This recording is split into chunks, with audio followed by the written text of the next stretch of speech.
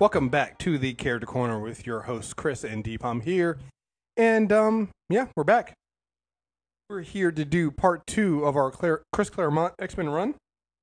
I think the last time we did this, we did, what was it, 98 through 138 through the Dark Phoenix saga. So this one we're going to be doing another sizable chunk here, 139 through 200. We are not, so just say up front, we're not going to be covering some of the spin-off stuff right now, like the New Mutants. We definitely want to cover those at a later time. It might be a mini episode or a bonus episode a little bit later, because I think that also plays heavily into, especially when we get later into this part of the run we're doing here. There's some crossover with the New Mutants and stuff like that, but it would have been too much. And we have a limited amount of time. But we're going to kind of jump right into this and kind of go through these issues. And I kind of want to, with some of the major storylines. So the major storylines in some of these are, obviously, you have the two issues, Days of Future Past. Which, the two issues that launched 1,000 ships. Right. Which, and I think that was the thing. So just quickly about those two, because they happen fairly early in this part of the run. Mm-hmm. The thing about Days of Future Past is, and this is where I think for multitude of reasons. What? Actually, you know what? Before we even get into this, let's. I haven't really even introduced the show. For those who are new, somehow you're new to the Every podcast is someone's first podcast. I know. I had your voice in the back of my head. The Character Corner podcast is where we go through some of your favorite comic book characters, give the history of them, and stuff like that. We're doing this special thing with this one. We're not doing one set of characters. We're kind of just going through Chris Claremont, one of the, if not the greatest writer of the X-Men. We're going to go through his 17-year run. We started the first one with the Phoenix Saga, which pretty much, again, everybody talks about the Dark Phoenix Saga, which is those handful of issues at the end. But if you really want to understand the Phoenix Saga, you got to take that entire run we did. It was like 44 issues or something like that. 44, yeah. And do it that way. And that kind of leads me into this one we're doing. Like, again, Days of Future Past happens early, and it's only 2 issues. And I think the reason why you have a movie like in Days of Future Past from Fox, beyond the issue that Fox has, you can't, doing that storyline, you have to understand that story is years in the making up to that point, and then the real fallout from it comes years afterwards and issues afterwards. It's like, you don't just do that story and think that it's a one and done and it carried nothing over. It's and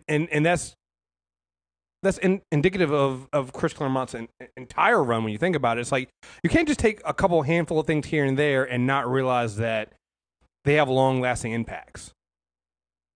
It just doesn't work that way, you know.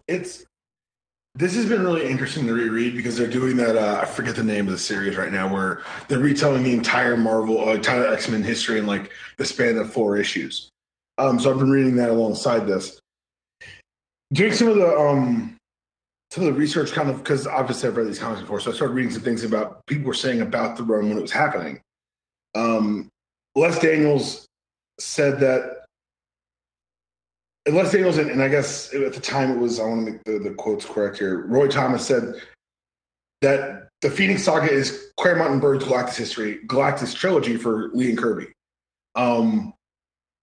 But for me, what's always interesting is that he did it at the beginning. And it feels like, oh, of course, you know, he put this massive stamp on X-Men. But almost what comes next is more interesting, because he has this soap operatic, layered, complex, character-driven storytelling that a lot of the events we're talking about are 1 and 2 issues, but the ramifications for these echo today. Issue 150 is the first time Magneto's identified as coming from and survived the Holocaust. That's a defining character trait. Mm-hmm. That Chris Claremont was like, you know what? That seems like it'd be help better shape his worldview, and it did. And we'll get into 150. The incident that happened in 150 end up going into that issue 200 where we end at, which is the trial of Magneto. Like, it's so funny. So we did a nerd off with Rod and Karen. I did a nerd off with them. It wasn't this week. I think it was last week, and we were talking about that. I think Rod's also kind of going through some of the Chris Claremont run. he was talking about, he's like, it's good stuff. He's like, but it's so wordy. Like, there's so many words. And he's right. And it doesn't make it bad. It's a different, you have to be prepared for it. It's not like today. And again, this is not to denigrate the writing or the artwork from back then. It's just that it's a different style today where I feel like a lot of, sometimes like the writer still writes and the writer still comes up with the script, but a lot of times the art, they can now have it so that the artist tells a lot of the story without having the words there. Back in the day, it wasn't like. So, go ahead. No, go ahead. So what you're talking about is Marvel method. So basically, Marvel method is that writer writes the script, drawer just draws around it, and the words have to kind of fill in the blanks. They've become kind of, especially in-house at Marvel, it's become somewhere between Marvel method and like full script. Mm-hmm. To where you're right, and I think also you're right that the advancements in the abilities of artists and technology available to them allows them to play more subtly, so you don't have to over-explain. But when you read Claremont, it's the era of thought balloons and caption boxes, and editor's notes. It's a lot of ancillary supportive material that now you kind of have access to, but it's not presented in a way that makes it feel as urgent. When I was reading an old X-Men comic, and it said, see this story in New Mutants, and it's just about like why these two characters aren't speaking. Yeah. I'm like, oh, I got to read the Mutants book. Yeah, it made you this urgency of, oh wait, gotta read this, and some of you read, you're like, oh, that's, you could have explained that quickly. So he burned her pancakes, so they're not speaking. Right. That seems. But it goes into, I think that, and again, there's definitely in the thought bubble era, there are definitely sometimes when it's way overdone, unnecessary, mm-hmm. and especially if you're not a writer of Chris Claremont's caliber, it becomes. It's one of the things, it doesn't stand the test of time. The reason why Claremont stuff does, though, one, the artwork's so good. I know, I can't remember who was the artist who led. Was it John Byrne? Cockrum. Cockrum. Oh, John Byrne and Cockrum, and then I think it's Adams comes on. Arthur Adams comes on in annual 9. I think Cockrum did the one. There's an issue. I think it was 170. Whoever the artist is for 170, which is the one where. You have Storm fighting Callisto for leadership of the Morlocks. Oh, the panels of that are just fantastic because at one point, Callisto throws a knife to Storm to catch. She's like, can't use powers, and the knife is coming towards Storm. She just stands in the next panel. It shows her hand going to catch it, and at that moment you see where Callisto realizes she fucked up. She's like, and there it is. Right, and you're just like, oh shit, and then you get Nightcrawler, who doesn't seem to understand what's going on, going, oh, but it's all bluff, Storm doesn't kill, and so Callisto's gonna realize that, and it's like you later find out that Storm whoops Callisto's ass and stabs her and almost kills her. It's Paul Smith drew that issue. Okay. So yeah, the artwork in that one is fantastic, but it kind of leads you where there's not a lot of thought bubbles in that one, and that's where the artwork started to trend towards. But again, a lot of times you couldn't do that. And also, I feel like with Claremont, a lot of stuff he was trying to explain is really to get you. It was like, I think the reason why you don't need a lot of thought bubbles like today, especially with X-Men comics right now, is Claremont did all the work for you, so you didn't have to explain that. Like it's all there. Like he told you how this character feel. So when we did when we started this run, remember Claremont is starting with the X-Men with a brand new X-Men team. It's like we're gonna have you restart write the X-Men, but we're gonna take away all the original characters, right?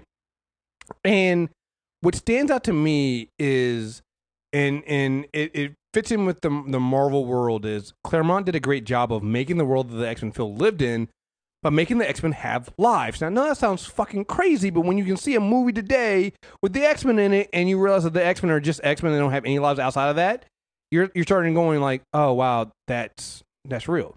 Like there's one of the first issues of this run is Storm getting catcalled walking down the street. Yeah, she hits that motherfucker with a rainstorm. Mm-hmm. Yeah. You get her whole entire dialogue, and you get her picking up Kitty from dance practice. Like, you're right; they feel like they have actual fucking lives. That's a great point. Well, it's like, so you mentioned the kitty with going to dance. So Stevie Hunter, Stevie Hunter. So they made Stevie Hunter a black woman who was an instructor at the dance studio, and there's this whole thing that goes on for the longest time in this run, where Storm is Storm likes Stevie, they're friends, but she's also kind of jealous of the relationship that Stevie has with Kitty, because another thing, and we talked about this when we did the first set of runs about how Storm was best friends with Jean. Here, you have in this run because going forward, there's two characters that you see as you get a lot of the prism of what the X-Men are about. Obviously, it's Kitty Pryde, who is the youngest member of the X-Men, and so until they form the New Mutants, she's really that window of getting like younger, the younger audience, younger readers invested into the X-Men. Because while it's technically a school, it wasn't a school. They weren't. Ain't no teaching going on. Ain't no teaching going on. I mean, there's teaching of death and how to kill, or how to fight. But there's no real teaching going on there because Kitty's really the only student you see. But the other person is Storm. You get a lot because Storm has been made the leader of the X-Men because after Jean's death, Cyclops has left.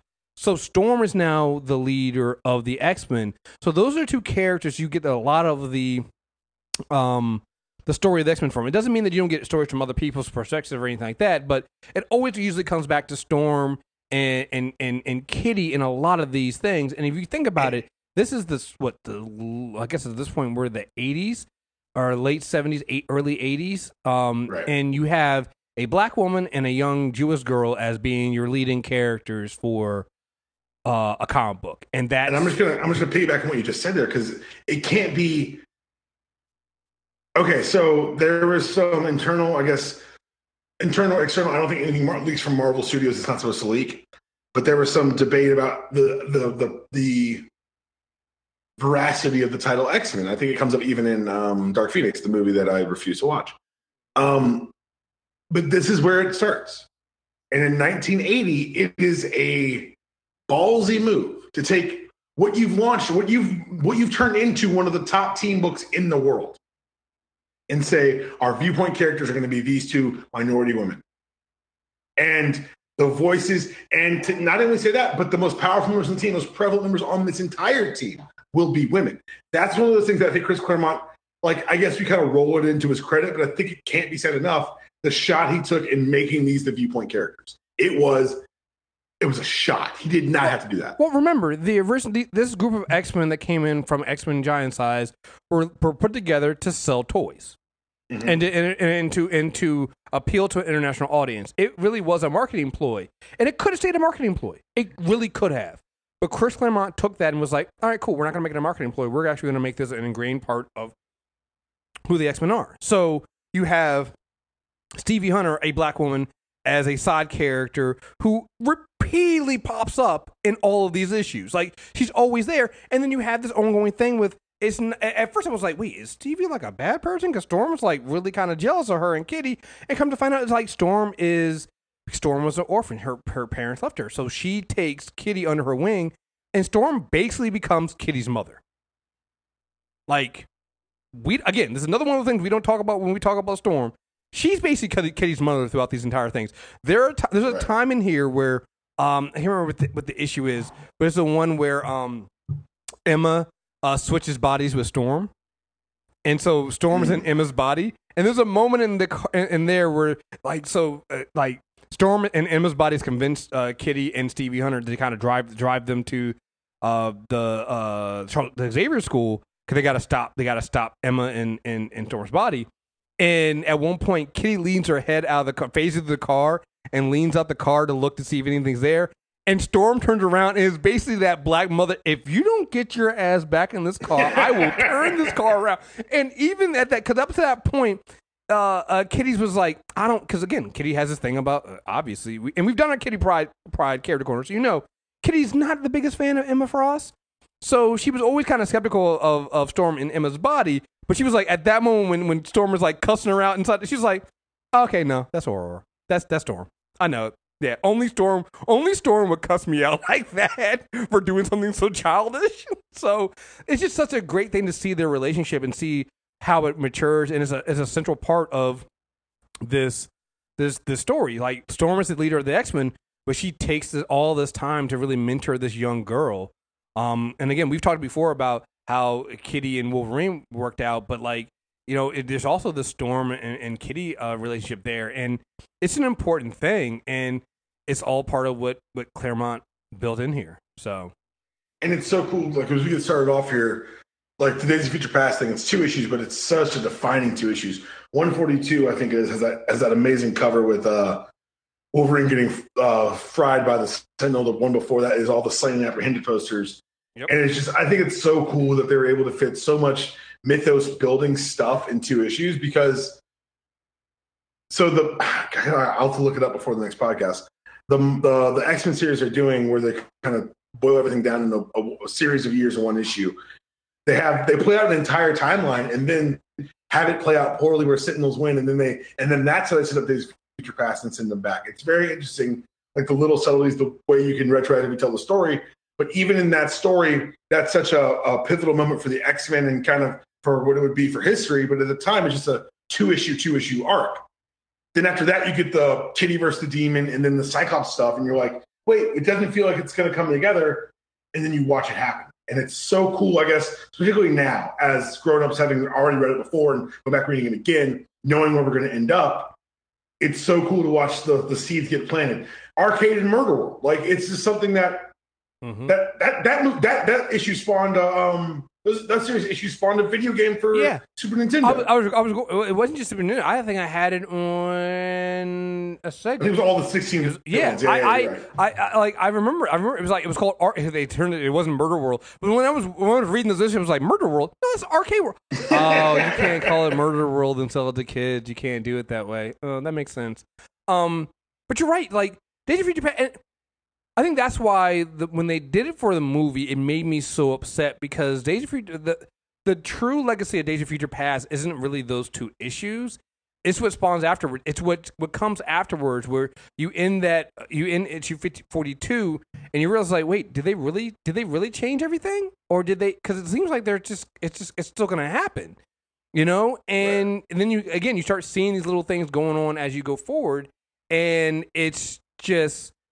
That's the importance. You can't just do Days of Future Past once and think that everything is done and never connect to it again. No, that you could possibly start a franchise with that and then go through a series of movies that show you that when you thought was going to end it ends it right back at the beginning. Something like that. Like they could have done something that way. They didn't bother to do it. But yeah. We're definitely getting some more of these issues, but one of the things I wanted to kind of point out is, and kind of going along the lines of what they did here, they're going back to what Claremont did with his writing is the relationship, right? We already talked a little bit about Storm's mentorship and mothering a Kitty. There's Wolverine and Nightcrawler, Wolverine and Logan and Kurt having becoming these good friends and what they do in their relationship there. Kurt having a girlfriend, a human girlfriend. Well, kind of human because she's technically has some magical powers, things like that, but for the most part, human, right? And who he's not using his image seducer with her. He's the blue elf with a girlfriend, Amanda Sefton. You have almost none of the original X-Men are back. At some point, we do get Cyclops coming back, but Iceman Bobby's gone off. Jean is dead. Hank is nowhere to be seen. Hank's on the Avengers. And Angel comes back for a little bit, but then he leaves because he's not happy with Logan being a killer. And he hates Logan. That's one of my favorite things that I had forgotten about is that the Cyclops Wolverine thing. Yeah, that's true. Logan and Warren have never gotten along. But so here's the funny thing about it. What makes it so ironic is what happens to Warren later on when you get into X Factor. So Angel's like, Logan is a killer. He's unable to control himself. And it's a known thing. Like, they play really heavily on the idea that Logan is really is struggling to not be this killer. To control his rage and to control his berserker stuff. He's trying really hard. And a lot of the team has accepted it. Like, especially Storm. Aurora is like, she defends him against Warren. It becomes so unique, though, when you think about what later happens when Apocalypse takes Warren and turns him into Archangel. He literally then ends up becoming the same thing like Logan. A killer who's unable to control himself and spends so much of his time trying to control that killer instinct from coming out. And that comes to a head when we did our our X-Force, our Uncanny X-Force run when Warren's dealing with a lot of stuff there as Archangel. It's like it's all these seeds and these relationships and things that Claremont seeded here. Some of them he does fully develop himself, but others are just things that others can come back later on and pick up and go forward with. And to me, this is where if you say you're an X-Men fan, is because of the things that Claremont did here. And he did it without having the original 5. You know, Cyclops is still around and eventually comes back to the X-Men, but for the longest time, he's going around with Lee Forrester on a boat.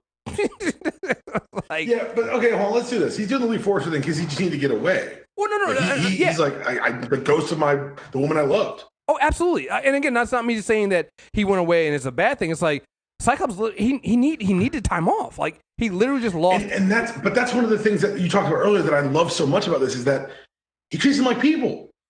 He treats them like people. Like Scott went through some shit. He's like, I'm out. And then, but the thing is, once you write him out of the book, you don't say, I'm done talking about that character until he mysteriously returns when we need him. We just keep checking in with Scott. Like every 4th issue, it's like, what's going on with Scott now? And then by 150, you see how everything, like we talked about on the Agents of S.H.I.E.L.D. review, all these disparate pieces coming together to tell one story. Yeah. Yeah. It's important. I mean, yeah. So, again, we kind of already talked about, so 139 is the one that officially it's the, Welcome to the X-Men Kitty Pryde. It's the issue where Kitty, I think this is the holiday issue where Kitty's left at home alone, have to deal with that alien demon thing, whatever, and basically destroys everything in the she destroys everything in the mansion so much that later on, like 2 or 3 issues later, Professor Xavier has to go to Warren and be like, "Hey Warren, you're rich. I might need some money to fix some of this shit because the jet is messed up. The danger room is messed up because Kitty had to defend herself. But you know, and everybody's proud of her, but at the same time they rib her because they have to build everything back up again. And you can see that again. It's seen through the eyes of a young girl. She's trying to fit in. She wants to be part of the X-Men, and she's not there yet. But she's always ends up being part of the missions or part of the story. And so you get a character that others can relate to, and it works out really well. Again, we're not going to rehash all of that or even Days of Future Past because I think we covered a lot of that when we did. We've done we did Wolverine, we did Cyclops, we did Kitty and Peter. So we've covered a lot of these things already. But what I like covering is some of the smaller things. Obviously, in Days of Future Past, we get the first appearance of Rachel Summers, which will come back later on. And we'll be dealing with that. 150, we talked about this. This is the one where Magneto returns. I'm plugged into my computer, but I cannot stand and applaud, but know that I would be. Yeah. I love this issue. I love everything. When he sinks the Leningrad, which I'd forgotten is the ship in X-Men 1 in 1991. Mm-hmm. That's the Russian sub that he pulls up and threatens the war with from Asteroid M. Mm-hmm. Yeah. Yeah. It's perfect. This is so basically what, again, this goes back to our whole thing of them you thinking that Cyclops is off doing his own thing. Cyclops and Lee Forrester end up getting washed ashore of this island, and you end up finding out that it's really it's the island that Magneto's in right now. And Magneto has this whole thing where he decides to threaten the world. He's tired of it. It's like he has this speech. He goes, he's saying that he has a hologram that he projects to all these world powers. He's like, I'm a mutant, homo superior, possessing powers and ability that set me apart and above common humanity because we are different. I and my fellow mutants have been hunted down, and because we are different, I and my fellow mutants have been hunted down and slain like wild animals. These killings will stop. All killing will stop. The nuclear powers have the capability of expunging all life from this planet.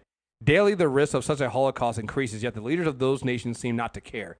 Indeed, some view nuclear war as inevitable. Some have the audacity to view such a conflict as desirable. You are welcome to exterminate yourselves if you wish, but in the process you might destroy my people as well. That I will not allow. Within the week, all world's nations will initiate complete disarmament of nuclear and conventional weaponry. Any state which refuses to comply with these terms will be destroyed. Any foolish enough to open hostilities with me will not survive to regret it. Yeah, this is a yeah. yeah. It's the reuniting of the X-Men. It's when Cyclops comes back. It's one of my favorite issues of all time. Like, it's so good. Yeah, this is where, like, so I think it's Russian. The Russians try to fire weapons against try to destroy Magneto and fire the weapons. He destroys their ship, sinks their ship. There's a ship that later comes up in 200, and like you said, it comes back to the one that he reanimates in X-Men 1. He brings up from there. It has far-reaching implication here, because also the X-Men show up, and at one point Magneto thinks he's killed Kitty, and Storm goes in a rage, and Magneto's basically like, "Kill me, I deserve it. I just killed the child." It ends kind of abruptly with them finding out that Kitty was not killed, but you have Magneto saying, "Yes, only it has been played on." Let's see. Let me see what he said. Get the whole thing. As a boy, I believed. As a boy, I turned my back on God forever. Kill me if you wish, when Rider. I will not stop you. Only it has been played on me. I believe so much in my destiny and my own personal vision that I'm prepared to pay any price, make any sacrifice to achieve it. But I forgot the innocents who would suffer in the process. Can you not appreciate the irony, Aurora? In my zeal to remake the world, I have become much like those I have always hated and despised. The dream was good, is good. Only the dreamer has become corrupt, says Storm. It is too late to change. I am too old, and I have lived too long in my hatred. So be it, Magneto. The choice is yours. Give me the child. No, he says, "Give me my child." Yeah, give me my child. Yes. Yeah, you're right. Again, it's another laying on the foundation that Storm really believes that and treats Kitty as her own child, as she should. I mean, she basically raises this little girl. But it kind of again, this is Claremont's been doing this for a while. Claremont is the one who takes Magneto from just being the terrorist into someone that we look at and go, huh, maybe Magneto was right. This is where so many writers rolling back. Right. That's what bugs me, because we moved him forward in Uncanny X-Men 150. Yeah. This is the Magneto. It's the one that I think it was in the classic X-Men, the little extra they did, and I think it's in 12, where they kind of show Magneto. You get a hint of it there, where Magneto saves that family from the burning, from burning to death. You see Magneto has his why he is the way he is and where he got to where he is, and it gives you more. It gives you more foundation on why he's doing what he does, and it makes sense. He says here, he's talking when Lee Forrester says something to Magneto. He said, "Freedom, Miss Forrester. There are more people starving today than there are those who can truly call themselves free. I offer peace and a good life, or a swift and terrible death. The choice is theirs. For myself, I am tired of seeing things as they are and asking why of dreaming of things that never were, and asking why not. I have the power to make my dreams a reality, and that I shall do." It's yeah. At one point, Magneto asks Scott, "It's like, hey, where's Jean? Why are you with this? Why are you with this other woman? You love Jean. What the fuck's going on?" And he tells her that Jean died. She sacrificed herself. Magneto says, "I'm truly sorry. Sparing me her pockets, Magneto. She was an honorable foe, Cyclops, as are all the X-Men, worthy of respect. I'd care for her. I grieve for her. I know something of grief. Search throughout my homeland. You will find none who bear my name. Mine was a large family, and it was slaughtered, without mercy or without remorse. So speak not to me of grief, boy. You know not the meaning of the word." Like I said, this is between 150 and 200. What Claremont does with Magneto is magnificent. It's great, and it represents everything he does with all these fucking characters. It really nails who they are, and it depends on their other relationships. Like, you cannot tell these stories about their relationships to other characters. Establishing that while he was their foe, they're still mutants, and in his eyes, they're still people to be respected and care. What Claremont does here is he really establishes the fact that Magneto and I can't remember the issue. They actually go into it later on, where they establish Magneto's earlier run-in with Von Strucker, with Charles. They they really established that 161, I think. 161. Yeah, so they really established that Magneto and Charles Xavier just see the world differently. They both, for the most part, want the same thing, but they really establish it being different. And this comes into the where you really get that that analogy of Magneto being Malcolm X and Professor Xavier being MLK. It's like you really get that here, and it comes ahead in issue 200. Yeah. But because at 161, before 161, again, you don't know that they knew each other before this. Right.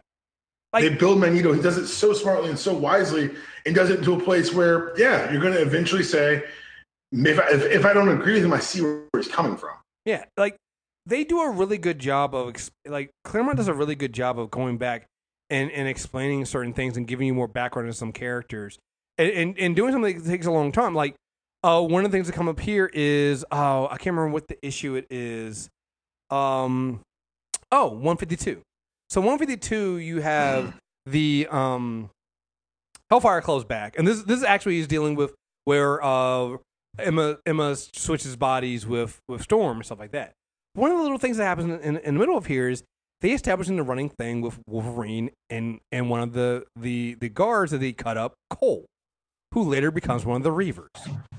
It's a small thing, like they Cole is one of the pawns of the henchmen of the Hellfire Club, and you forget like Wolverine fucked them up, and he was like, yeah, you cut up my people, and now we have superpowers, and I'm an android, and I'm like, wait, his name is Cole. It's like, this is one of the fucking Reavers. They're all, that's the trick. All the Reavers were hurting that. They're all Hellfire guards. Exactly. And you forget about that. You're like, wow, you can. And I can't remember. I don't know if Claremont was the one that created. Was Claremont the one that created the Reavers, or does somebody else come back and do it later? It didn't really matter to me because I think it's Claremont because it happens in when they're in Australia. So again, and this is another thing that happens too with Claremont is he sets things up. He'll do something small, like this is small, like this. Naming one of these Hellfire henchmen, it's like, what the fuck? Why do I care? And Wolverine fucks him up a second time. You're like, oh, okay, maybe gonna change his life, and you find out, oh, he doesn't change his life at all because he comes back as one of these Reavers to kind of go back and has always had a hatred of mutants. And oh wow, we're gonna carry this on. It's wow, okay. Further establishing in these issues, the 150s, you further establish both Storm and Kitty's hatred of Emma Frost. Emma Frost. It's well deserved. And so later on, when you can totally imagine later on when you go down the line and Scott is now with Emma Frost, you can kind of understand why Storm and the rest aren't that happy with it. Not with the shits like that. It explains Kitty's line from Claremont, from Joss Whedon later. When I picture evil in my mind, I picture you. Mm-hmm. Because one of the things that Emma does is not just switch bodies with Storm. She gets Kitty's parents to finally send her to the school she owns, and that's how she ends up luring Storm there to switch bodies with Storm, and then try to take down the X-Men. It's like everything that Kitty knows that deals with Emma Frost comes back to her trying to take down the X-Men, and then also twisting the body of her surrogate mother. And you got to realize that if Scott's dating Emma, who is one of Storm's best friends? Her sister, Jean Grey. Right. Yeah, never gonna be with that shit. Scott and Emma I like together, but like I can understand why some of everyone who says I love Scott and Emma, I wince internally. I don't say anything. I let them rock. You guys can like what you like. I'm too true to this. I'm sorry. No, I like them together. Because here's the thing. Because you don't like Scott as a good guy. Scott is kind of a dick. See, there it is. That's why you're an asshole. There it is. Am I? Is the truth? Is me saying the truth making me an asshole, or am I just saying the truth? Scott moved on when his girl was dead with a woman who looked just like her. We don't know where she came from. Then he found out his woman was alive, and He abandoned his wife and child. That's not great. That's not great. I'm not going to debate that. Also, the woman he had the child with was a weapon engineered by Sinister, so maybe, just maybe, Scott knew something. I'll stretch for Scott. I'll stretch for Scott Summers. Listen, here's the thing. Here's the thing about Scott.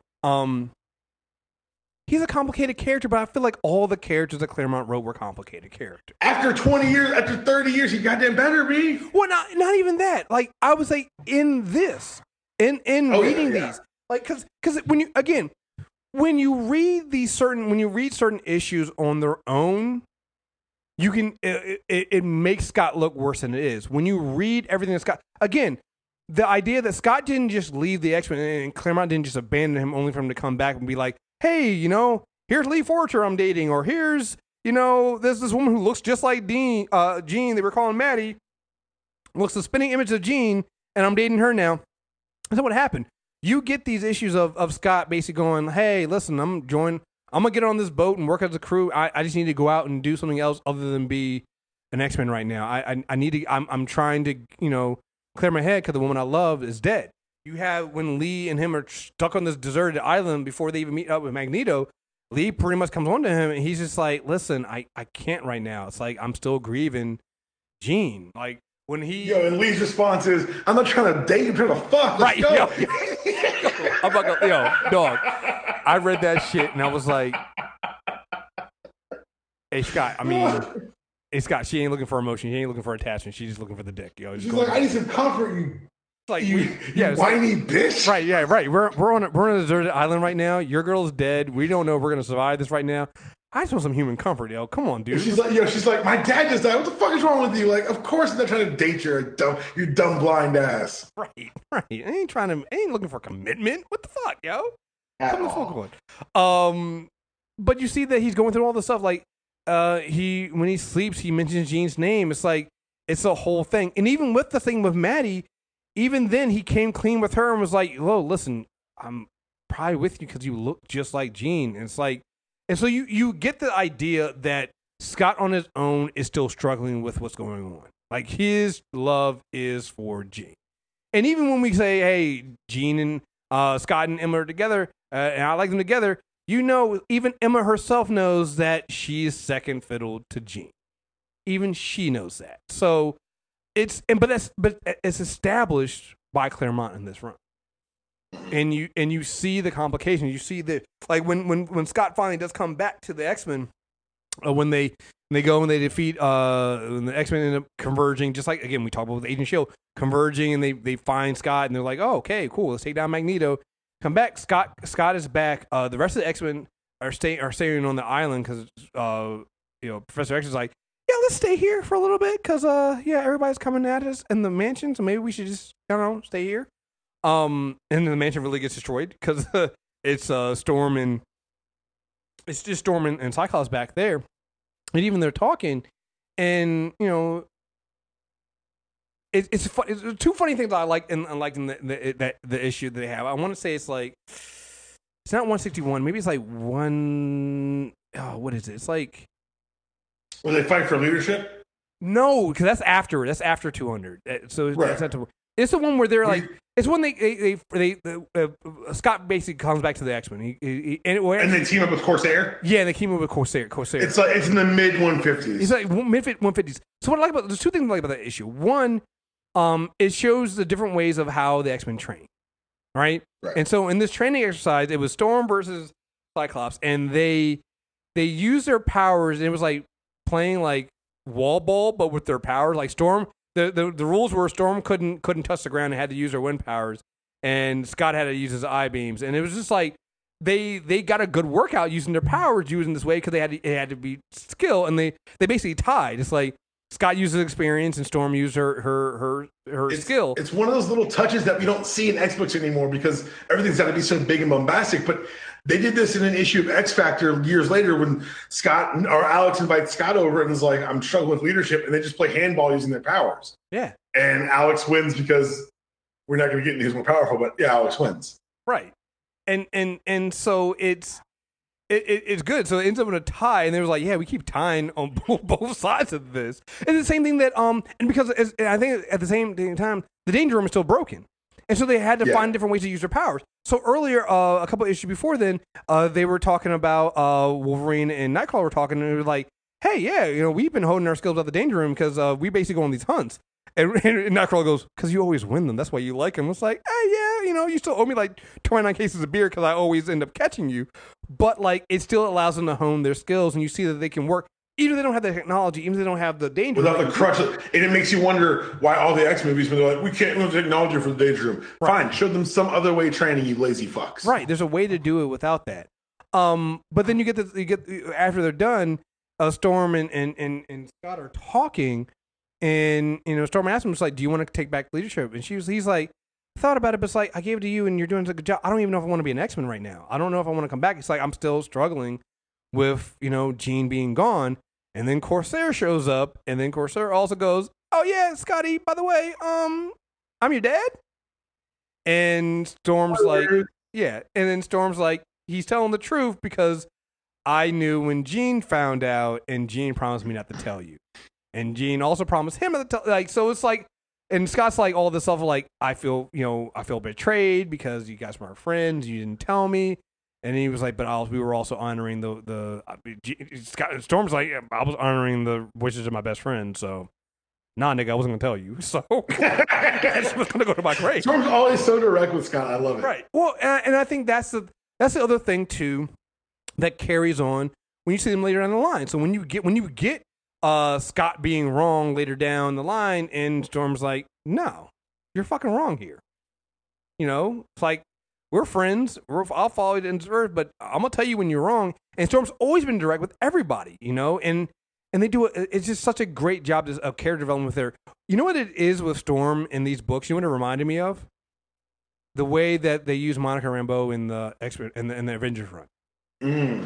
Because again, you have a black woman being the leader, and the lens of what they do is through her, and she's got the respect of the entire team. There's no question who the leader is. There's no question. There's even at some point when Scott's like, I would have done something different, blah blah blah, comes in and tries to do that, and everybody's like, no, we're gonna follow Storm because Storm is. What's even wilder is that as we talk about this, there's something that's even, I don't want to say pushed further, but like, you got to remember, it's so funny, I was doing the reread, they just start throwing Carol Danvers in the background of this motherfucker. So I was going to bring that up. So, because we talked about this briefly when we did. She's in 150, just like on the boat with Peter Corbeau and Professor X. Right. So this is around the same time that the Reaper Carol Danvers happens, and we come back, and Claremont's basically like, you guys can't have your toys anymore. I'm taking them back. And he takes Carol Danvers back, and Carol Danvers then becomes an integral part of the X-Men, because it's also around the same time that we get the first appearance of the first appearance of Rogue in Avengers Annual 10, and Rogue takes Carol Danvers' Miss Marvel powers, and Carol joins the not joins the X-Men, but is probably basically an X-Men liaison or whatnot. She's Moira McTaggart, but blonde. And she also works with the government. Right. And so in one of the issues, I'm trying to figure what it is. I got to find it. I wrote it down. Which one? I want to say she meets Rogue again? So, yeah, it's that one. When she meets 158. Rogue. So 158. Claremont literally has Carol erase her own history. Because the whole point here is, with the government coming down on the X-Men War, they realize it's like, oh, wait, we kind of work with the government for a little bit. We need to erase that stuff from the Pentagon computers. And Carol's like, I can help with that. So they go in, they run into Rogue, and like, obviously Carol's not fucking happy about that. But at the end of the issue, after she's erased because they use Kitty uses Sierra technology to create this virus to remove that stuff. At the end of the issue, she literally goes and then erase both Carol Danvers and Miss Marvel from the database. And so I looked at them and was like, oh, this Claremont really starting clean again with Carol. I got the panel here. Brooding about what happened, wishing things were different won't help. I can't go back. I can't change anything, and I shouldn't try. I am. I exist here and now. I have a present in the future. A life to savor to the fullest. The same gift every infant receives at birth. If it's good enough for them, it's good enough for me. Basically, she's saying that, everything that's happened before, all that shit with the Avengers, dead that shit. Claremont's like, I'm not going to change it. You're right. But I am going to erase it. Right. And then during the Brood saga, the 161 through 166, Ellen gets her binary powers. I mean, to me, a lot of people talk about... I forgot how fast that happened. Yeah. Like, a lot of people talk about the Days of Future Past stuff, but I think the in this part of the run, the Brood saga, which is 161 through 166, is probably, like... It's my favorite. It's my favorite, too. Like, Days of Future Past, I think, is a good for setting up stuff in the future and seeding a lot of things, bringing in characters, and bringing in this idea of this future that the X-Men are trying to run from. 161 and 166 is just it's X-Men at their best, right? It's X-Men taking on Brood aliens in space. It's just and also the body horror of it all, the X-Men not being in control of their own body. It's fantastic. The first issue, that's where we get the Strucker flashback story with right. Which again, Claremont he does a fucking fantastic job of throwing things in. Because when you read that story, you're just like, oh, okay, Xavier and Von Strucker and Xavier and Magneto took on Von Strucker. Think nothing of it and then you get to 200 and you're like, the Strucker twins show up and was like, and they're making all this noise like, you were going to avenge your father, and Magneto's like, who the fuck was your father? And then you find out the Strucker's like, he's like, oh, the man whose hand got fucking crushed, that motherfucker. Oh, piece of shit. Yeah, I'm sorry. But you go straight from the Strucker storyline to Wolverine waking up on an alien planet, and like, of course, you understand what's happening, but it's very disorienting to pick up that book. Well, and remember, pick up 162. So the first appearance of the Brood was 155, where they're helping Deathbird try to take. They form an alliance with Leandra's sister because she wants to take over as the Empress of the Shi'ar Empire. And the Brood just want, more breeders for their Queen Mother. Until you meet them there and you don't know much about it. But as you go forward, even though 161 to 166 is considered the Brood saga, you keep getting, from 155 to 160, you keep getting these flashbacks. Anytime Xavier uses powers, he keeps seeing something morph into, like, looking like a Brood. Like, even the first time he uses it in 155, when he's looking at, talking to Leandra, he sees it there in his mind. So you keep getting these seeds formed of something's not right with the X-Men. There's something inside them or something going on. And it comes to a head, like you said, in 160, technically 162, when Wolverine wakes up on the strange planet. It's fantastic. I don't know what else. It's one of those things where people are like, you know what? So this happened to me last night on the internet. Someone said that Nas' It Was Written was better than Nomadic. And what's happening now is that people with the advent of technology are making ridiculous claims in the face of all this knowledge we have. So I'm sure at some point I'm going to get a Marvel hipster to say Chris Claremont's run is overrated. And that's when I'm going to go to jail. Because it's so well done. Like, the Brood saga, for some reason, has not been picked up, thank God, by anyone else trying to do this. But if you wanted to start there are like 4 X stories you tell. There is Cure. Mm-hmm. There's Sentinels. There's Internal Threat, and there's Aliens. And while Dark Phoenix was the first of the Alien sagas, if you want to talk about like one that's less personal, one that, because it's also married with Threat from Within, and this is even deeper threat within because the eggs are inside the X-Men. Watching Wolverine fight off that infection, fight off that Brood Queen egg, holy shit, Jesus. Yeah, and that cover is fucking amazing too. Oh my God, Chris, I'm so glad we're doing this. By the way, yeah, no, that cover. Yes, is this is quote unquote work. Yeah, that cover is fucking fantastic. 162. Yeah. This is, and we're jumping ahead and we're saying the Brood. Maybe you guys don't know the Brood. They're basically. I'm trying to think. I'm wondering, did this issue come out? It had to come out. It came out after Alien, didn't it? I'm gonna look up right now. I believe it did. 82. So it was around that. So I think Alien, the first Alien movie, was 69. Alien was 79. 79. So it makes Yeah. sense. So this is 82, and I think Aliens came out around 82 as well. Right. Or actually, Aliens was 86. So it takes that concept of, you know, being impregnated by this alien force that takes over you. But here, this brood, they take over. It's not like it doesn't kill the host technically, but they completely take over and take on their part, some of their they take on part of some of their personality and some of their characteristics. And so it's one of the reasons why mutants were so attractive as hosts. Exactly. It's how Death Bird was able to kind of convince them to keep working with her, even though she was kind of incompetent with what they were doing. They even said at one point in 55, they're like, "Why do we keep working with you? You're kind of incompetent." And she was like, "Because they're mutants, and you can there be better breeders for you."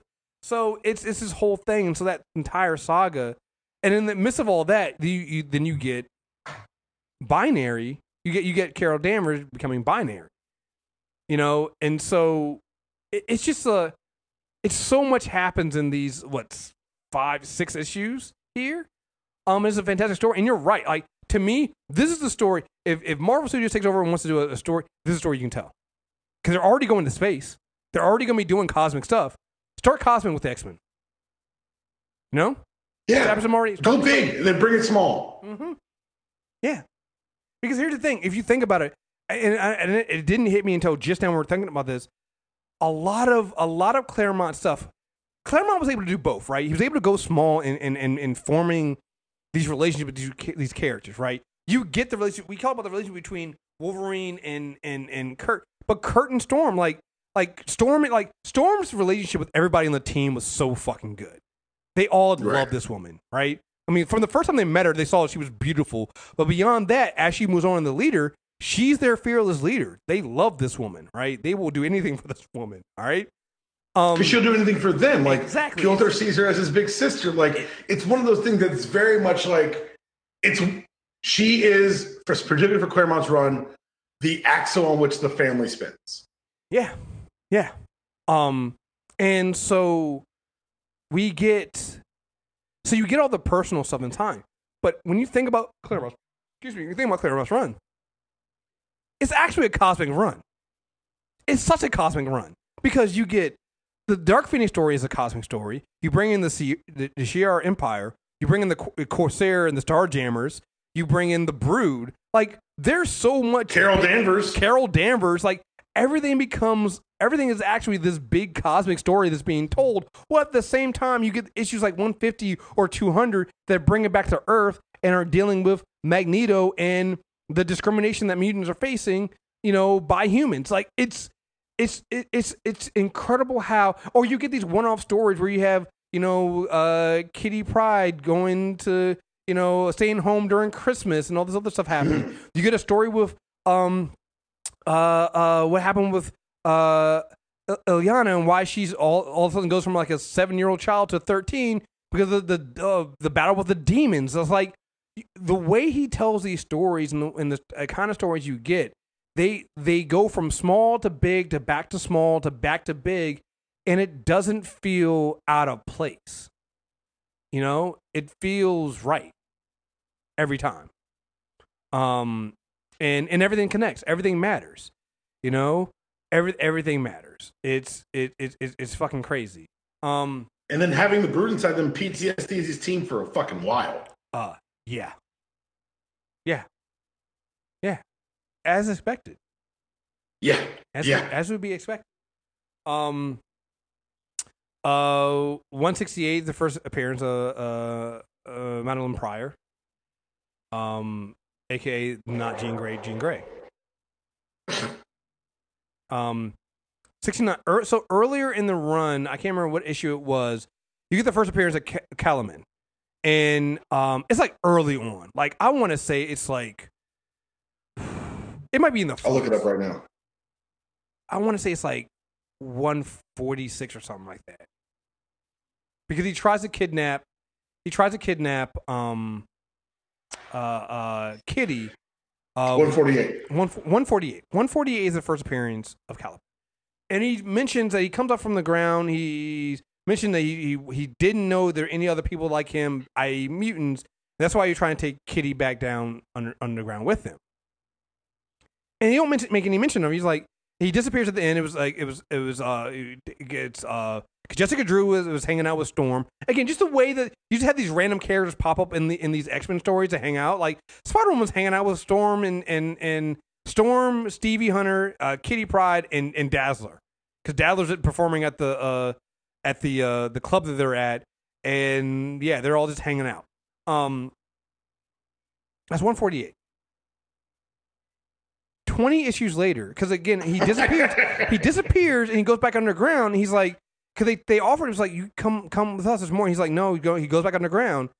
168, you find out that he wasn't alone. I'm sorry, 169, you find out he wasn't alone. There's this whole group of underground mutants called the Morlocks. Yeah, 168's got that big splash page at the beginning. Professor Xavier's a jerk, which is awesome. Yeah. And you get the establishment of the Morlocks. Callisto has Angel kidnapped because Angel's gonna be her new mate. And the X-Men go to rescue Angel. And again, we get the infamous fight between Storm and Callisto, where Storm fucks up Callisto real bad, like. Right. But it also kind of goes to the thing. Remember, we just talked about this. This happens after the Brute saga. So, again, some of the things, and again, we're not going into super detail here, but it's like, to me, you can tell these stories without getting the super detail, but by giving the actual character development that's happening here. Along with Wolverine, Storm's also been kind of dealing with integrating into this new culture and society. Remember, she's a goddess, all right? At one point when she's fighting, she gets her body back. She fights Emma. She almost kills Emma. I think another time when Doom, the whole murder world thing with Arcade and Doom, she also kind of loses it then. She's always struggling with the idea that at any point she could turn, and I think this is why she kind of sympathizes with Wolverine. At any point she understands where Wolverine comes from. She understands that desire to just kill a motherfucker. Like, why not? And she thought she did. She thought she killed, was it Garnak? Yeah, she thought she killed him in the last series when they first fought Magneto. And so she's always dealing with this in her. So when she fights Callisto, and it's like, and they're like, it's to the death, and she's basically like, y'all sure y'all want to do this? And she almost kills Callisto, and Kurt's like, hey, you almost hit her in the, you kind of stabbed her in the heart, and she could have died. Their heel wasn't there, and Storm basically hits her with the Ivan Drago. If she dies, she dies. Here you go. I got the pen right here. You stabbed her to the heart, Aurora. Were you aware of that? I knew that when I made the challenge, what had to be done, Kurt. I never expected that of you. You did it, Callisto. That was her mistake. Motherfucker. If she dies, she dies. I wish a motherfucker would. But again, this goes back to what my thing is. People go, oh, this is why we need a Storm movie. It's like, I can only get behind a Storm movie if it's in the context of her around these other characters. Not because they define her. Thank you. But because they show you. They help define her. They do. It's like she's a goddess. She's above them. It's like you need to kind of show, like, she's different. Like, Storm is not like everyone else. She's a leader, and she needs somebody to lead. She's a leader. She's a mother. She's all these things. It doesn't mean you can't center a story on her. Because, again, this run shows you can. You can definitely center a story on Storm. It's a Storm story. But you need to put it in the context of everybody else to really show what truly makes her better. Because, again, and that's true for most X-Men. You know, what makes them stand out is the fact that they're around the other X-Men, and you see how they complement the team, or why they're a leader, and all these other things going on. Because I think shortly after this is when Storm's powers are taken away, because I can't remember when Rogue actually joins the X-Men. The next issue, 171. 171. Okay, Storm joins the X-Men in 171. And again, there's another little short thing Claremont does in one of those early classic X-Men things. We'll kind of explain some of the stuff that goes on with, gives more insight into Rogue's background with Rogue, Mystique, and I think was it Destiny? I think it's Destiny. Yeah.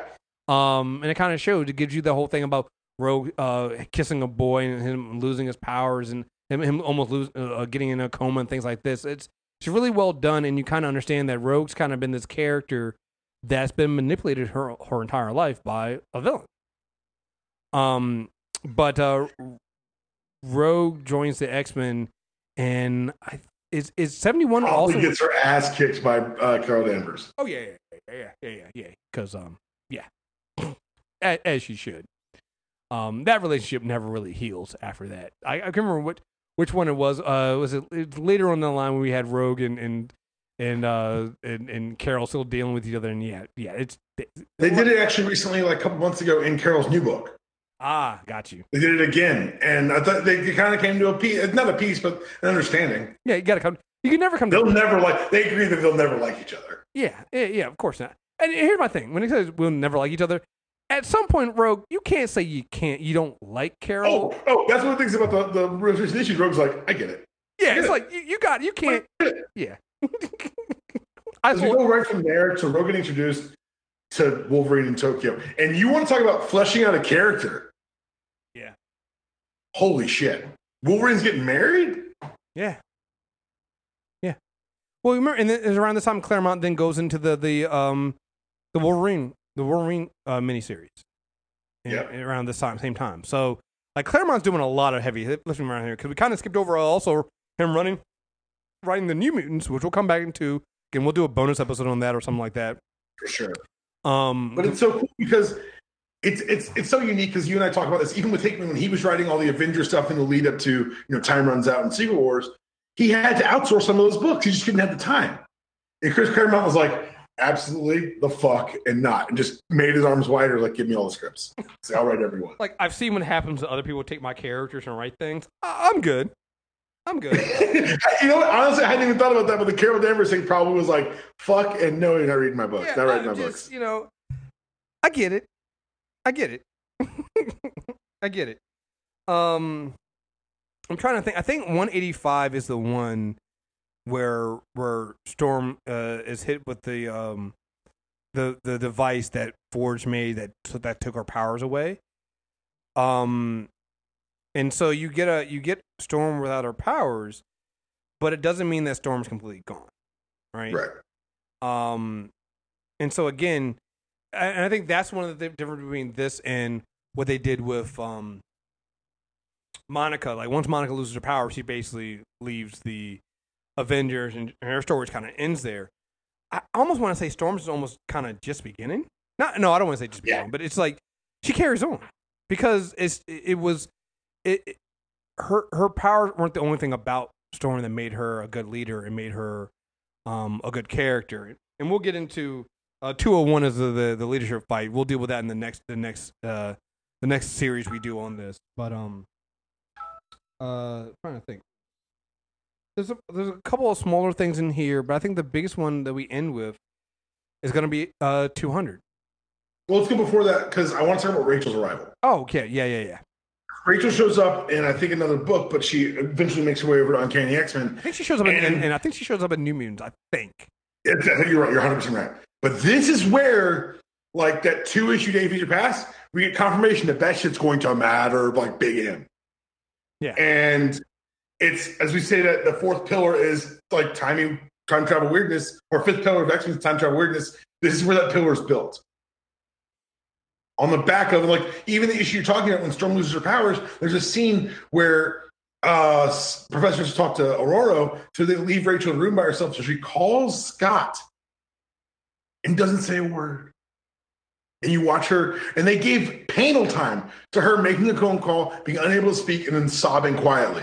Like, the fact that they were able to say, this is worth half a page. Strictly character building. Served no other purpose. That phone call is never referenced again. Scott's not like, got a weird call from that number, because guess what? Caller ID wasn't a thing back then. So he even says to Madeline, he's like, I think it's just a prank caller. And she hangs up and whispers daddy. Like, it's like little shit like that. It's one of those things that really stuck out to me because it's like, oh man. Also, Jean returns during this time, right? Or is this after this? She shows up in the Fantastic Four annual. I don't know where it falls. I need to pay more attention to the outside books. Yeah, I think she does. I don't think Claremont was happy about that. He didn't like how it happened. He bitched about how it happened. He bitched about that it didn't happen in his book. But it was to launch X Factor, and it was worth it. Sorry, as an X Factor fan, it was worth it. Right.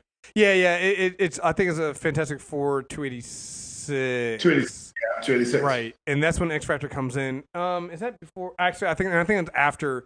We can get more into X Factor after, because I think we get the seeds of Maddie's pregnant. We get some of that. We haven't gotten full deadbeat dad Scott yet. Not yet, at least. It's coming though. Just know it's coming. Yeah, it's coming. It's coming. But in the later 200, like you mentioned, we start getting issues where they're featuring a lot of the New Mutants working alongside the X-Men. A lot of like one-off stories that you feel are just kind of one thing, but of course they're going to pay off later. Well, in 200, the X-Men just show up because they've been on a side thing with the New Mutants. They've been a crossover with the New Mutants. So it's like, it's a whole big thing. It's like, yo, we've been gone for a while. You know, there's a lot going on at this time. And so we're definitely going to go back and get those New Mutants. That New Mutant run up into this because it's important. But then again, 50 issues after when we last saw him, we get the trial of Magneto. I also get reminded they got turned into a baby at one point. I forgot about that. Well, because that was the defense, right? The defense of Magneto was like, well, they turned him into a baby and he's been reborn, so technically this is a new Magneto? Which I'm like, that is a terrible defense. Magneto should fire everyone in charge. It did, but again, except that it worked. Well, it worked because he also saved everybody. So I just said it worked. Yeah, but what I found interesting was who the people that defended him. It was Charles Xavier, and then I believe one of the legal counsels for the ambassador for Israel. And it's like, again, laying to the fact that Magneto is Jewish, and one of his whole motivations is never again. It's these subtle things that Claremont did to build the characters. Like, it's why when I was talking about this, when we were doing these issues, and it was so many issues to read, I was like, I don't want to get into like the mini details, because a lot of these, I know for a fact we're gonna come back to some of these other characters and do character corners on them.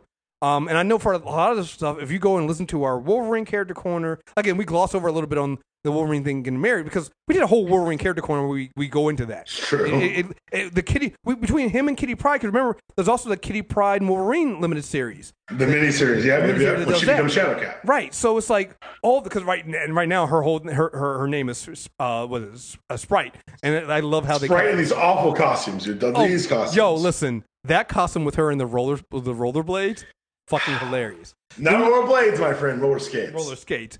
Then there's the one where they're when her and Kurt are on the Shire station, and at one point they're using the costume machine, and she turns into Darth Vader.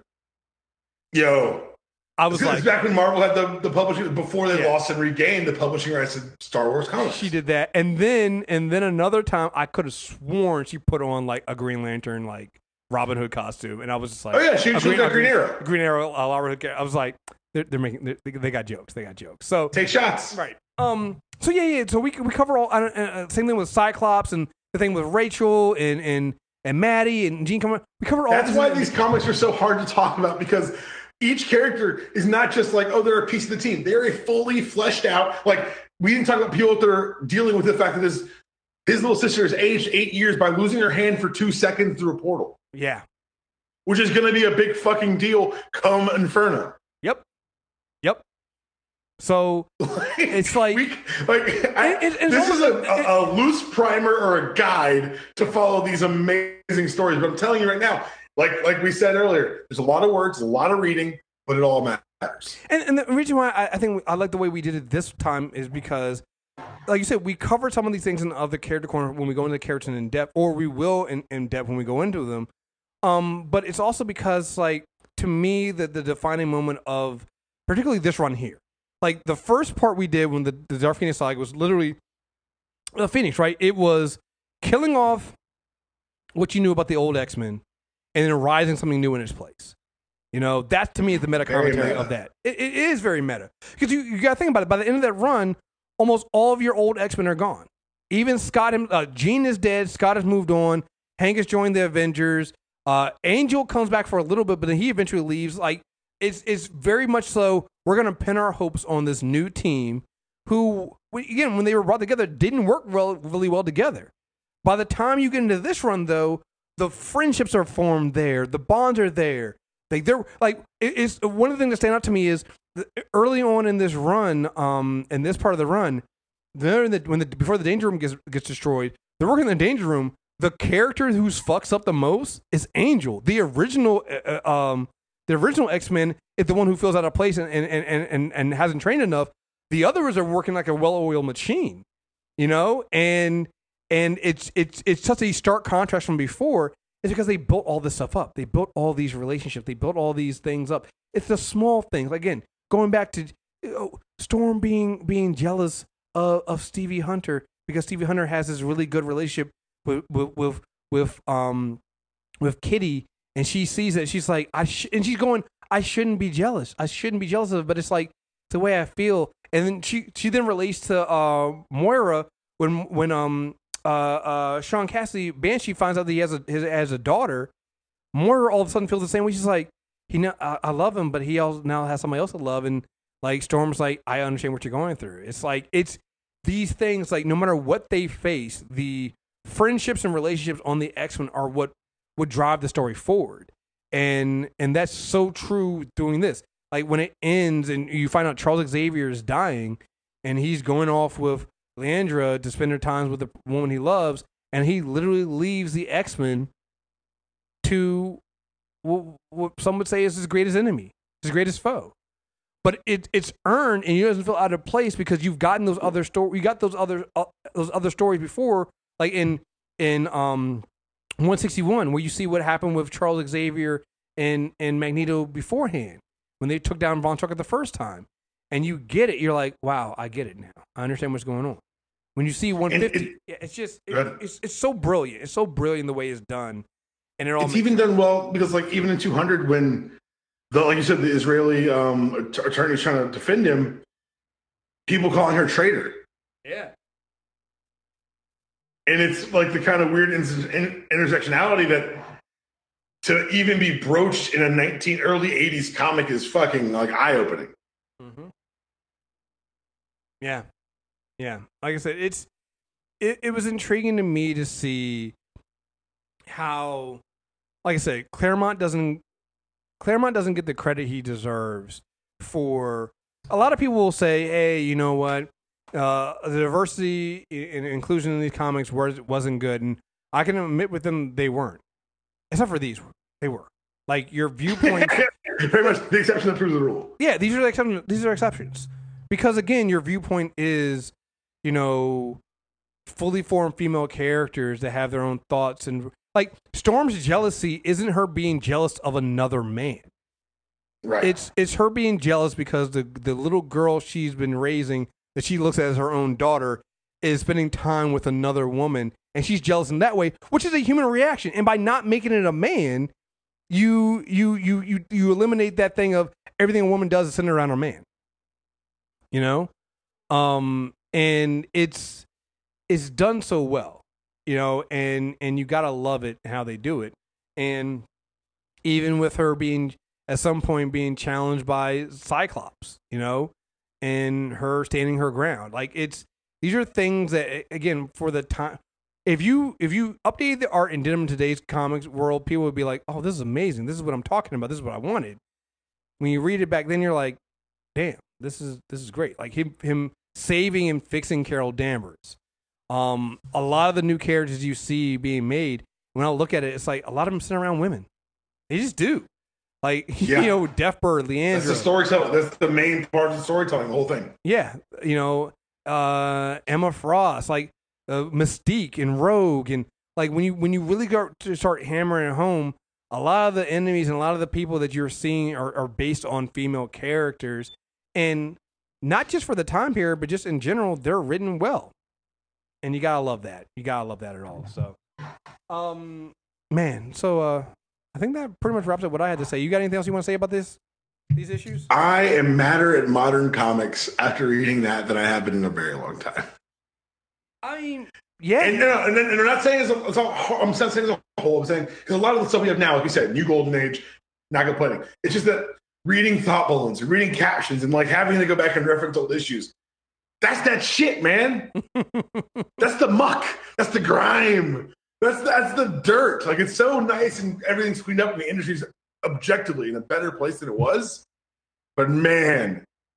Well, I also got to say, like, this also comes down to when you let somebody, and we've said this before. We said this when we talk about something like Jonathan Hickman or what they let Josh Whedon do with the X-Men, or Scott Snyder, Nick Spencer, Jason Jeff Johns Aaron, on the Flash, JSA, Green Lantern. Jason Aaron on what he's been able to do with this Thor story, which is. Are you caught up yet? I'm not yet, but I will today. You and I are gonna. Yeah, I need you to set some time aside. Okay, I'll put some time aside. But it's like when you put it all together and you look at it, when you give an artist and a writer time to tell their story, this is what you get. And when you look at this, when you look at what they were able to do with what Chris Claremont was able to do, it's because he's able to seed some stories and then come back later. You know, the demon that the creature that Kitty fights and destroys the Danger Room that sets off another chain of events later on was one of the leftover ones from when they did it early on. I think it was when Storm and them first joined the team and Storm destroyed that statue. It's one of those demons. It's like all these things tie together and they come back and they might not come back for issues later, but they always come back and they're always part of the story. And it really fucking matters. It just really, really fucking does. Yeah, it's fucking great. And I can't wait to see where we go on from here because we got some shit to come coming up. You know, we got Storm and Scott bring powers to a fist fight, baby. Yeah, it's like, see, you know what? I can excuse Scott because he wasn't there when Callisto got her ass whooped. If he was, he would have known. Yo, I bet they were like, right. Colossus and Nightcrawler was like, hey man, maybe I want to. And Logan's like, how about you guys shut the fuck up? How about that? What do you shut the fuck up? Just calm it down, guys. Again, I just can't. The relationships that they build between this team here, and the last thing too, because when we'll talk about this when we do the bonus episode on New Mutants, this is a team that's different from before. Remember that first, and I think we brought this up last time. That first team was kids. They were kids. They formed together, and they came. These were a bunch of adults. The only kid here was Kitty, and they brought everybody else together. And it took some while for them to kind of get understanding of each other, but they do. One of the things in here we didn't cover is when Logan goes back to Canada to Alpha Flight at the very beginning. Yeah, to smooth things over the Alpha Flight, end up taking down the Wendigo. And it's Logan with Kurt. Kurt goes with him to give him some company. So again, you building that bond between those two characters. We also get more information on Logan and all the stuff he's struggling with himself. It's like him wanting to isolate himself because he feels like if he doesn't, he might hurt his friends. He might hurt the people he cares about. You know, because again, I think Logan to me is much like Batman. When you get people doing movies on him or trying to write about him, if you don't really understand the character, then you end up writing something that might be okay, but it's not that character. A lot of people treat Logan. Yeah, because people treat Logan like Batman, and where they're like loners. And I'm like, but they're not loners. They're not. So you've inadvertently brought me to the last thing I want to talk about. Okay. My favorite issue, perhaps in X-Men history. We didn't talk about it during this podcast, but it is in this run. 183. Oh yes. We've talked about this issue before, but yes. I know that's why I say it. I was like, I'm talking about this issue ad nauseum. I don't give a shit. The story is called He'll Never Make You Cry. Chris Claremont wrote it. John Romita on pencils. If you're thinking, what issue is this? It's the issue where Peter breaks Kitty's heart on a hilltop, where Rogue refuses to be helped by Storm in the Danger Room, and where Logan decides, I'm going to fix one of these problems. And he and the elf take Peter drinking. And man, let me tell you, Peter's being carded. So what? He's legal. Logan, I know your intentions for tonight. If you're smart than elf, you'll stay out of my way. He's just a boy. Then he deserves a spanking. If he's a man, though, it's time he face the consequences of his actions. Either way, I'm taking a piece out of him. They then explains to him that he owes Kitty an apology. and and then Logan figures out and smells and finds Juggernaut. This is him thinking right here. He's in cities, relaxing on the prowl. This is like the X-Men, the last thing on his mind, which suits me just fine. He hasn't spotted us. I aim to keep it that way. We've got to get out of this joint fast and quickly without attracting attention. He sees us out of costume. He knows our faces. On your feet, boy, you need some air. Port a head elf. I'll meet outside. Meet us outside. I'll explain there. And then, of course, Peter, who's drunk, gets mad at being told to leave and spills his beer on the goddamn Juggernaut. You better stop this, Wolverine. That man at the bar hasn't a prayer. Nice thought, pal, but if anyone's in trouble, it's Petey. We'll move into things out of hand. But till then, I aim to sit back and enjoy the show. It's what the boy deserves, what I was planning on doing to him myself. And these two motherfuckers destroy a bar. Oh, my God. And Juggernaut drops the tab for the bar.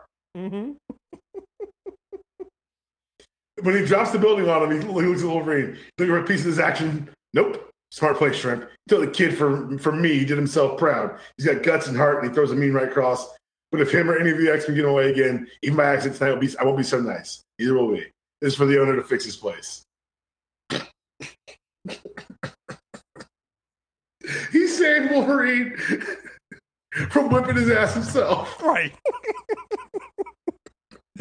Logan's a loner. No. Logan's smart enough to be like, nah, he saved me the time. Right. Oh, my God.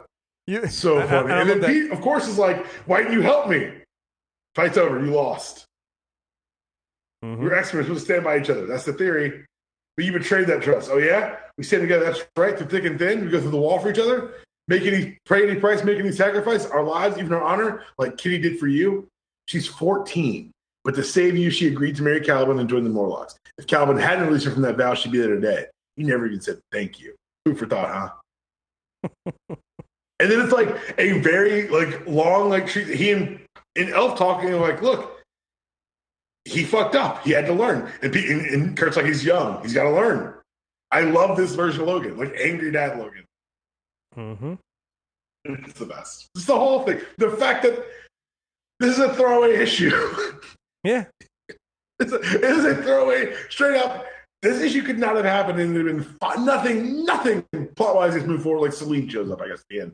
And then look at the teases of Mystique throughout. But, this is mainly come watch Pete get his ass kicked. Mm-hmm. That's what Claremont does. Even the throwaway issues, even the one-offs where you get John Romita doing a fill-in, which John Romita doing fill-ins. It matters because Claremont made it matter. Because he made every character matter, and therefore all their moments matter. And it makes all the character bonds tougher and tighter.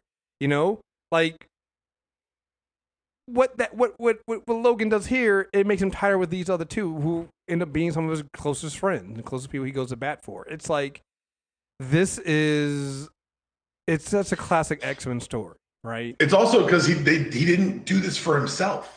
He did it for someone else. And that also goes back to the idea of Logan isn't just some loner. He actually, no matter how tough you make him on the outside, people see through it. And the people who know him best see through it too. You know? Storm calls him on this shit all the time. It's like, you're not a loner. You don't want to be alone. Come on. I'm me. You know who you're talking to. I can see through this shit. All right? You know, so we're going to do this. You know, Kurt Logan's not a loner, but yet Kurt always goes with him for things. Logan could just tell him, no, I don't need help. I'm not going. Kurt ports into the car as they're driving to the bar. Mm-hmm.